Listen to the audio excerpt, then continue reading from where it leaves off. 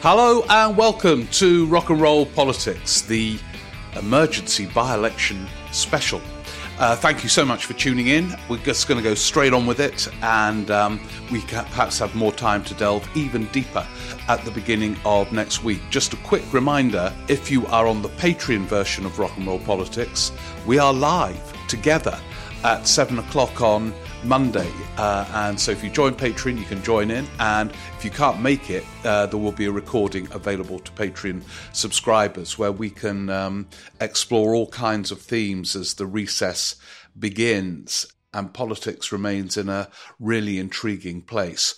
But for now, the by-elections. What is interesting about by-elections, some can change the course of political history. The ones on Thursday aren't in that category. Just to give you a couple that did change the course of political history. The Eastbourne by-election in the autumn of 1990, I think, was a factor in the fall of Margaret Thatcher, and quite a big factor. It was a remarkable by-election result. It followed the murder of Ian Gow, the Eastbourne Conservative MP, a close friend of Margaret Thatcher's. The IRA blew up his car in an unbearable scene, and there was even talk of the by-election only having one candidate as a tribute to Ian Gow, but the by-election was contested and the Lib Dems gained it by a huge swing.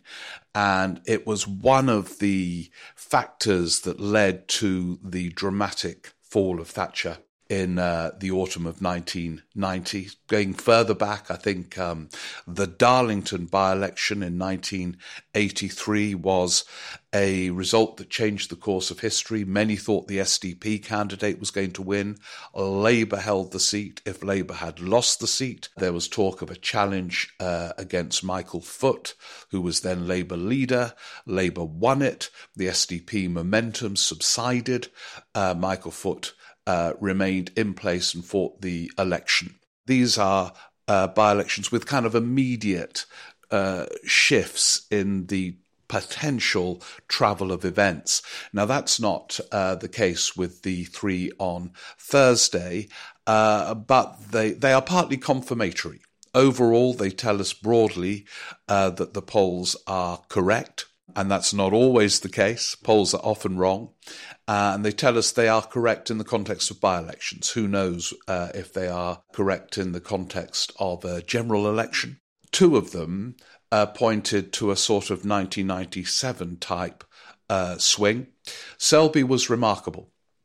It was the most significant swing from Tory to Labour since the Dudley West by-election in December 1994. Now, I covered that by-election for the BBC. I was there for virtually the whole campaign. And this was a period of Tony Blair's absolute honeymoon. It was a honeymoon that went on for a long time, but he had been leader for 6 months and he was walking on water and he was the in thing everywhere. And there were, even during the campaign, troublesome stories erupting around the major government on a daily basis. And Dudley West sometimes went Labour. It was one of those bellwether seats. Now over to Selby. This absolutely sort of solid and indeed more orthodox Tory seat goes with the same swing. No Tony Blair walking on water, but of course the common factor is the strength of the anti-Tory mood. And I think one element of that mood needs further scrutiny. I think the Tories are going to do badly in rural areas at the next general election. Farmers are deeply disillusioned with this government. They are, incidentally, although many of them voted for it, deeply disillusioned with Brexit as it has worked out, hugely fuming at the trade deals negotiated with Australia and New Zealand, which were done speedily and casually. And it's not just farmers, it's those who know farmers in the area. All the talk is about how they have been let down. And I think that was one of many factors that led to this big swing in Selby, a swing that points to kind of 1997 shifts. And then we had that other echo of that period, the Lib Dems doing well where they are in second place. And so the win was absolutely emphatic in Somerset, and they now have a big majority in a seat which was had a commanding Tory majority. And that, of course, is the ultimate nightmare for Tory strategists.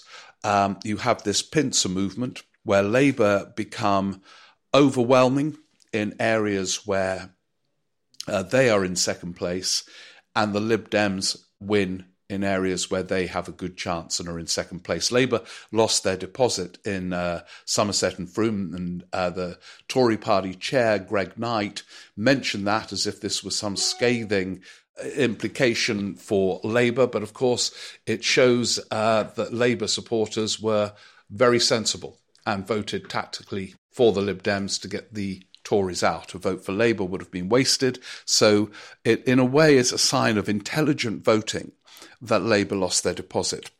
Then we come to Uxbridge, and in a way I think this is the one that will have most consequences because, first of all, most immediately, it gives Rishi Sunak a protective shield. There is not that headline of the ultimate nightmare for a prime minister. The governing party has lost 3 elections, and then they go back to the last time that happened, which was Harold Wilson in 1968. He then faced all kinds of speculation about his leadership and lost the subsequent election, although, by the way, he began that election in 1970 as the favourite. So he doesn't have that nightmarish headline. There is that one win. And the win was clearly wholly or partly to do with the ULEZ policy, where to drive a diesel car becomes incredibly expensive in that constituency in the surrounding area. And to some extent, the Tories turned it into a one-issue campaign and succeeded. This is an area where, as one of the canvassers pointed out to me, you see 2 or 3 cars in a driveway. It's a sort of car-dominated area, and it clearly played a big part. Now, this is most consequential for lots of reasons. Obviously, Keir Starmer and his team, for good reason, are obsessed about winning. The question remains how you win. And there have already, Friday morning, senior aides to Keir Starmer condemning Sadiq Khan, the London mayor, for this ULEZ policy and, saying he's lost us the bloody seat and so on. Now, this is interesting. Because if you remember, at the beginning of the year, Keir Starmer's opening salvo was his big theme of taking back control, transferring power from the centre to the local as his overwhelming mission. Now, admittedly, in Starmer-esque style, we've since had 5 missions, but that was how the year opened. And some of you will remember I interviewed Lisa Nandy, who has the remit for this, the sort of levelling up remit, and she hailed a historic transfer of power from the centre to the local. But what happens when the centre doesn't like what the local is doing? You can already see people worried about the mayoral contest in London next May, which is a huge moment in the context of a possible election soon after, wanting to take back control to the centre. Now, this is always a thorny issue. Every main opposition party promises to give away power. They can make these promises without costing it. It doesn't cost money as such, so you avoid the insane pre-election tax and spend debate, which the media conducts and which does so much damage to Britain's infrastructure and public services because politicians hem themselves in to deal with that tax and spend debate. But you can talk about giving away power. However, this is a classic example. Keir Starmer's office spent a lot of time criticising Andy Burnham. They don't like him. They're suspicious of him. And now they think Sadiq Khan has cost them a by-election. And so who controls? And it's a big question, and it's a much thornier question than it's always popular to say, we'll give away power. We trust the people, we'll move power closer to the people. Hugely popular message. If there is a Labour government, they will come in and feel the need to show every halfpenny is being spent productively and well, and they will not be able to show it if they transfer that power to others, if they cede control. And that's going to be a huge tension, and I think this ULIS issue will illustrate it in the coming days.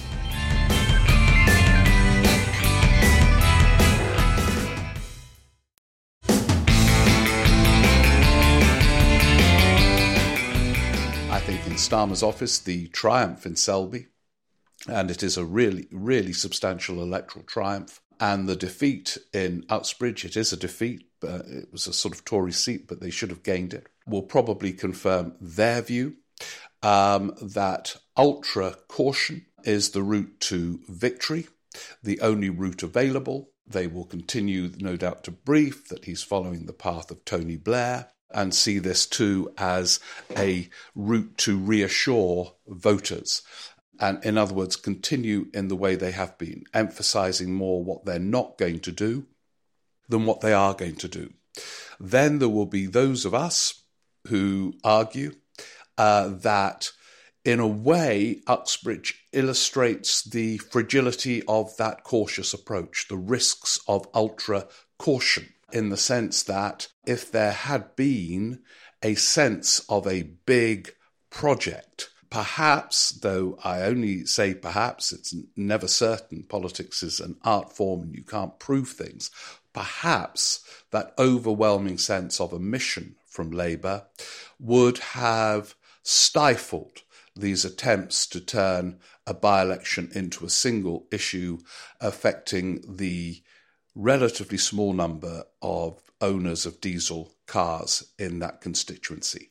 But at the moment, although I think the 5 missions have potential, and the idea of missions in government where you sort of break down all the boundaries and have some sort of holistic approach could be quite effective, such is the caution and the fear of uttering a word that implies a halfpenny of expenditure. It appears a very limited project at a time when people are aching for change, as we witnessed in Selby. So I think that debate will intensify, whereas if they had won it, there would just be a sense of the omnipotence of Labour. There is that nagging doubt about whether such is the mighty but fragile Labour lead that Tories deploying a single issue can scupper it. And that, of course, is the other consequence. Where will this leave the Green debate within the Tory party? It's well known that they have a number of MPs who are suspicious of the whole agenda. By the way, Lord Frosty Frost is part of all of that, that genius who negotiated Britain's Brexit deal. But they have, in effect, kind of replaced the ERG group as a sort of campaigning force within the Tory parliamentary party.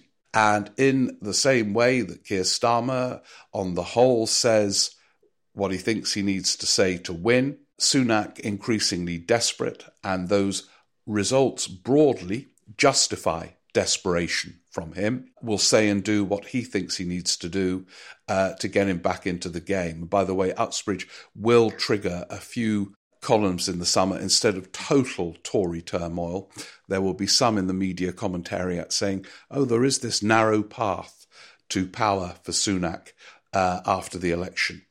And what form that narrow path takes will be to become the party of the car owner when they balance measures for climate change, because they're going to have to do something. Remember, Johnson tied his mast to it to some extent in the Glasgow summit last year, but they will balance more in favour of the motorists, and I think there will be more of that from the Tories as they move towards the election. We've already had the ridiculous thing of Grant Shapps claiming Starmer is responsible for the oil protests, the anti-oil protests. And I think clearly there is now going to be a much more intense battle about measures required to deal with climate change.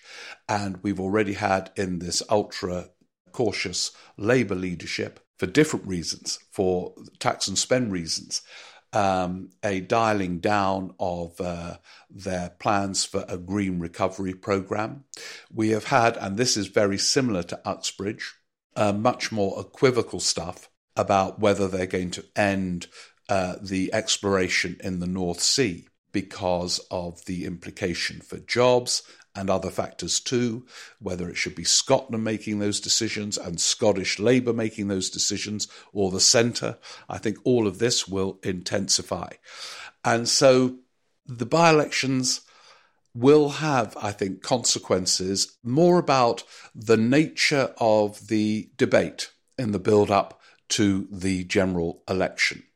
And although when you look at those two astonishing results by the way, of course, Dudley West, the equivalent of Selby, was in 94, 3 years, nearly 2.5 years actually, before the general election. We are talking about by-elections very close to a general election. So although this will in some respects point to a kind of 1997 swing, which incidentally Labour needs just to get an overall majority, such is the caution and nervousness within Labour at all ranks, really. I think there will be quite a lot of internal debate about the implications of that Uxbridge result. Yeah, by-elections, they sort of, on one level, seem not that significant, more confirmatory than anything else. But they do a lot of changed policies in governments and focuses. And I think this is going to be more about a change of focus and intensification of an internal debate within Labour. And the Sunak instinct, I suspect now, he was not as enthusiastic as Johnson became on climate change issues. I mean, he's much closer, if you want to understand Sunak, he's much closer to Cameron and Osborne. Cameron pretended he was a green enthusiast, but the real Cameron was when he started talking about green crap and all the rest of it in government. So, yeah, I think there could be a very different focus from the Tories on these issues in the months to come. So anyway, I'm recording this having been up half the night. You can probably tell from my voice. And a busy day ahead. If you're listening to this today, by the way, there's a live week in Westminster, which I'm chairing on Saturday morning on Radio 4, where we'll be delving deep. And I've got a documentary out on the 20th anniversary of the death of Dr. David Kelly. Can you believe it? It was 20 years ago when his body was found, triggering the most extraordinary, intense debate, which had already started between the then government and the BBC. I'll never forget it. Anyway, that's on Radio 4. It's the archive hour at 8 o'clock on Saturday night. But then both those programmes will be on BBC Sounds. And we need to get together early next week to delve much deeper. These are some immediate thoughts, and do keep your thoughts coming. SteveRick14@icloud.com. And if you've got time over the weekend, please do book for the Edinburgh Festival, which begins, my run begins on August the 13th, and all the way through then, every day, with different focuses each day, as we try and sort of, it will be like a box set. And just arranged, so announced for the first time, the build-up to the pre-election conferences, live September the 13th at King's Place. The mood will be everything changes at the start of a political year. The mood is never quite the same. The stakes will begin to feel very high, and tickets are available on the King's Place website. So do come along to some of those if you can. Anyway, in the meantime, I know you'll be delving deep and reflecting on these by-elections. So let's get together early next week. And of course, if you're on Patreon, live on Monday night. Thanks for listening. Take care. Bye.